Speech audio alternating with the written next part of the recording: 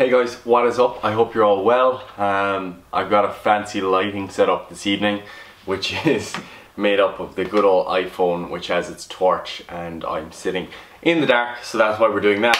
And I think the lighting actually makes the video somewhat look better than the weird yellowy orangey lighting that comes from the lamp above. But anyway, today what we're going to be talking about, you may have come from the article, you may have come directly here to the podcast, or you may have come directly here to the video. So I don't know where you are consuming this content, whether it's podcast or video, but regardless, you're not going to need video for this if you would rather listen in podcast format. If you're looking for the more, sit down, this is the information, boom, boom, boom, then you can go to the article and read it there. But what we're going to be talking about is specialization and de-emphasizing certain muscle groups within your program, okay? Because this is something that I get asked about a lot from clients, but also from people on the interwebs, and also something that I feel I've fallen into the trap of myself. And the trap I'm talking about is trying to get better at everything at once, okay?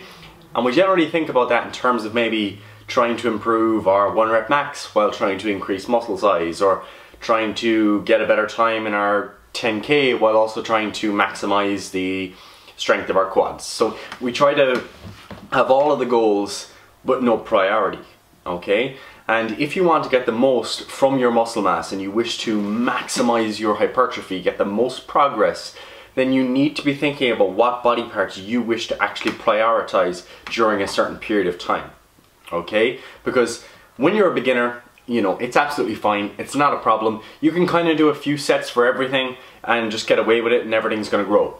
I remember when I was a beginner and, thinking I was going to be the biggest bodybuilder in the world, and I would do, always do some abs at the end of a workout, always do some calves at the end of a workout, train things specifically like rear delts, and you're training every specific part of a muscle group, and you're doing a couple of sets for everything, and you think, that's the path to growth. But as you get stronger, as you progress more, as gains start to become more minimal, and you start essentially needing more volume to actually continue progressing, you end up in this position where, alright, I can't do 15, 20 sets a week for every muscle group, okay? Not that everything needs that, I'm just giving you an example. I can't do that for every muscle group, so where do I go from here? And people end up in this trap where they try and do maybe, let's say they normally do 15 sets for back per week.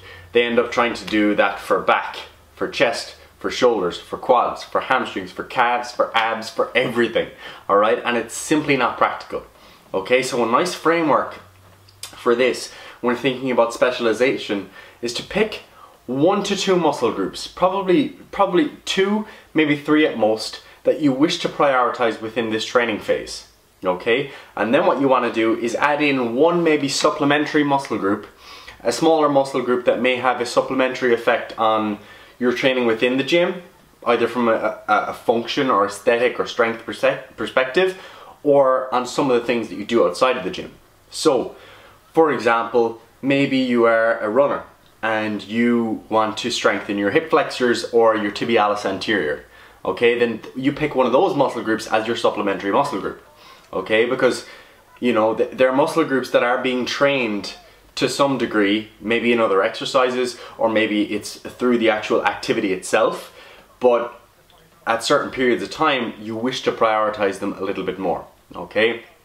So the typical one that tends to come up in terms of secondary muscle groups, and it's not, I'm just putting them in boxes for convenience as opposed to them being different muscles, but the abs, for example, okay? So this was actually what sparked me having this conversation, was having a discussion with a client who asked, why is there no direct core or ab work on this phase of my program, okay? So sometimes on people's programs, when I'm programming for them, what I'll do is maybe include abs for a certain phase, maybe for 2 phases in a row, whatever duration, 6 to 12 weeks, and then maybe we'll take them out again for a while, and then maybe put them back in another while. Or, some people like doing them all the time, that's totally okay, we'll keep them in there. It really depends on the person's goals, okay? But most people, they don't come for training and say that I want to gain the maximum amount of muscle on my abs. It's generally not a goal, therefore it goes to the bottom of the pile in terms of priorities, because the core musculature, you know, the obliques, the transverse abdominis, the abs, etc., they're all being trained to some degree in other exercises, especially those that require a lot of intra-abdominal pressure, a lot of stability at the trunk. So they are getting some sort of stimulus, they're just not being trained through their full range, okay? So what we have to remember is that it is much easier to preserve a muscle's strength and hypertrophy and general capacity than it is to actually get there in the first place, okay? So you may need a certain amount of volume to gain a certain amount of muscle mass, but you need a lot less volume to actually maintain that muscle mass. Hence why you don't need to do the same amount of work to keep it. Hence why you see people at the pool, you know, who don't really train that much anymore, maybe 2 or 3 days a week. They look great, and then you say to them, oh, what's your training like? And they're like, oh, I train 2 or 3 days a week. You know, you see this on Instagram all the time. And then you actually look back and you realize, oh, but you were training 5 or 6 days a week for years on end before this. You kind of forgot to mention that. Okay, so to get back on track to our kind of protocol, the way we're kind of thinking about it, we've got those muscles that we're specializing, okay? And the reason I talked a little bit about de-emphasis was because this is where it becomes important. So if you're going to specialize with certain muscle groups, for example, let's say you want to bring up your chest and your biceps this training phase. You might want to allocate more volume to those body parts during this training phase, but what you will then need to do is allocate a little less volume to other body parts, okay? Because while certain tissues, certain, you know, local areas of the body will have their own individual recovery capacities, you also have a total systemic recovery capacity, okay? So for example, if you go and do loads and loads and loads of sets of heavy squats, okay, let's say you do 20 sets of heavy squats today, and I tell you to go and train chest later on, you're probably not going to be able to perform very well, okay, because there is a systemic effect of any training stimulus, okay? So it's not solely a local effect. So you have to be thinking about how your program is set up as a whole, and then how those prioritized body parts actually fit in, okay? So if you're increasing your sets for chest and biceps, then you then want to decrease the amount of sets that you have for back and shoulders and quads, for example, because what that then allows you to do is allocate a little bit more of your quote-unquote recovery resources towards those body parts that you're prioritizing. Okay, so what you're then doing is saying, these are my goals, these are where I'm going to put more of my mental and physical energy for both performance and recovery, and then I'm going to take those benefits, and then, you know, if you want to go on and do 2 phases in a row for the same body parts, that's cool. And then, or alternatively, what you could do is take a step back and say, okay, cool, you know, I'm actually happy with the progress I made in my chest and bicep development during that phase. So now actually I want to bring up my upper traps a little bit more and my hamstrings. So now I'm going to allocate a little bit more volume to them, and then pull back on the chest and bicep work. And you can do that throughout different training phases over time, and it's totally okay, and you're going to continue making progress, because what you have to realize is that you're essentially saying, you know what, for the next 6 weeks, I'm okay if I just kind of maintain the muscle size or strength of my back, because I'm trying to progress my chest a bit more. And then what you do in the next phase, you say, all right, it's back time, baby. It's time to start hitting that back a bit more, and then you prioritize that for a while. And each time you make these small little steps up, you maintain for a while, small little step up, maintain for a while. And it's obviously a simplistic view of how it works internally, but I think it's a nice way of going about things, because it allows you to see a little bit more progress for certain body parts or strength in the short term, because you're prioritizing them a bit more, and then you're shifting gears a little bit, as opposed to kind of making really slow progress in everything at the same time. Okay, so you don't really have a focus because you're kind of trying to do everything. So I think it's a nice way of looking at things, and I think that a lot of clients that I have worked with have actually liked this approach. Now, I'm not saying it's for everyone, okay, because I do have a lot of clients, and we have a lot of clients at Triage who maybe are closer to the beginner end of the spectrum, and we needn't really focus on specifics. But as you become a more intermediate to advanced lifter, it does become a little bit more important to prioritize. And it's not just about hypertrophy either, it's not just about muscle size, it's also about your actual strength. So for example, I have one client, and one of our goals was to really work on his bench press, okay? So we really wanted to bring up his bench press a bit more. So during that time, we were not focused so much on his squat and his deadlift and his other lifts and his back development and stuff, because what we were saying is, this is really our goal. So we were, allocating more frequency. So he was benching 3 times a week. We were allocating more intensity, more volume towards his chest development and his bench press development. And we had great results from that. And then we could come to the end of the point where he's kind of, well, right now he's kind of reaching the point we really wanted him to get to, because we got to, one point where he hit his 1 rep max goal and we were like, you know what? Let's work towards this for 5. So we're getting there. And once we're there, we're like, you know what? Now let's work on that squat goal a bit more. Let's work on maybe a deadlift goal a bit more, because it actually keeps training a little bit more interesting, especially from a strength perspective. And on that note of strength as well, maybe some of you here are into powerlifting, or you're just generally into improving your strength on the squat, bench and deadlift. A lot of people fall into that trap of trying to improve their squat, bench and deadlift at the same time, and they're saying, oh, I'm trying to prioritize strength on those. But what you'll find is that if you have specific phases where you're focused more on one lift, or 2 at most, like you probably don't want to focus on squat and deadlift at the same time, just because of crossover and fatigue. But if you prioritize one lift at a time, you'll make far better progress, and it's easy to maintain that and then step to the next lift and move forward, especially if you are more advanced. Okay, so I think that's a nice way of thinking about things. And the big thing that people worry about is the de-emphasis. So they worry that they're going to lose too much strength. They worry that they're going to lose too much muscle mass. But again, you do not need as much volume or as much intensity to maintain a certain fitness characteristic as you do to actually get there in the first place, okay? And you've probably found that, You've probably found that over time, the more competent you've become in a certain lift, like for example, if we think about your fitness characteristic as being just skill, right? The skill of the squat, okay? When you're a beginner lifter, if you take a few weeks off from the squat, you go back to it and you feel like it's totally new again, okay? Because you didn't really develop that skill, you didn't refine it enough to really be able to come back to it and to fall back into it. Whereas when you're more advanced, taking 2 weeks off from a skill perspective, you come back into the squat, like yeah, the weights are going to feel a little bit heavy, but that skill development comes back a little bit faster because you've already got all of those things in check, okay?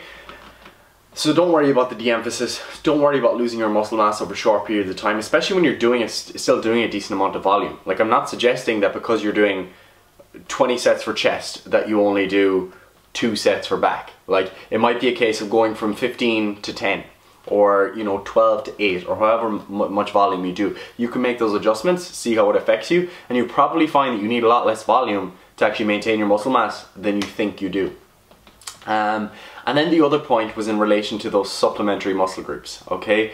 Because I think that's an important one as well, is that a lot of people think that, the abs in particular, a lot of people think that they need to be hammering their abs all the time, because a lot of people have an aesthetic goal to actually see their abs. And number one, seeing your abs is all about body fat percentage. Like, realistically, that's the most important thing. And then obviously it is still important to have sufficient muscle development for them to look impressive in terms of being bigger, sticking out more.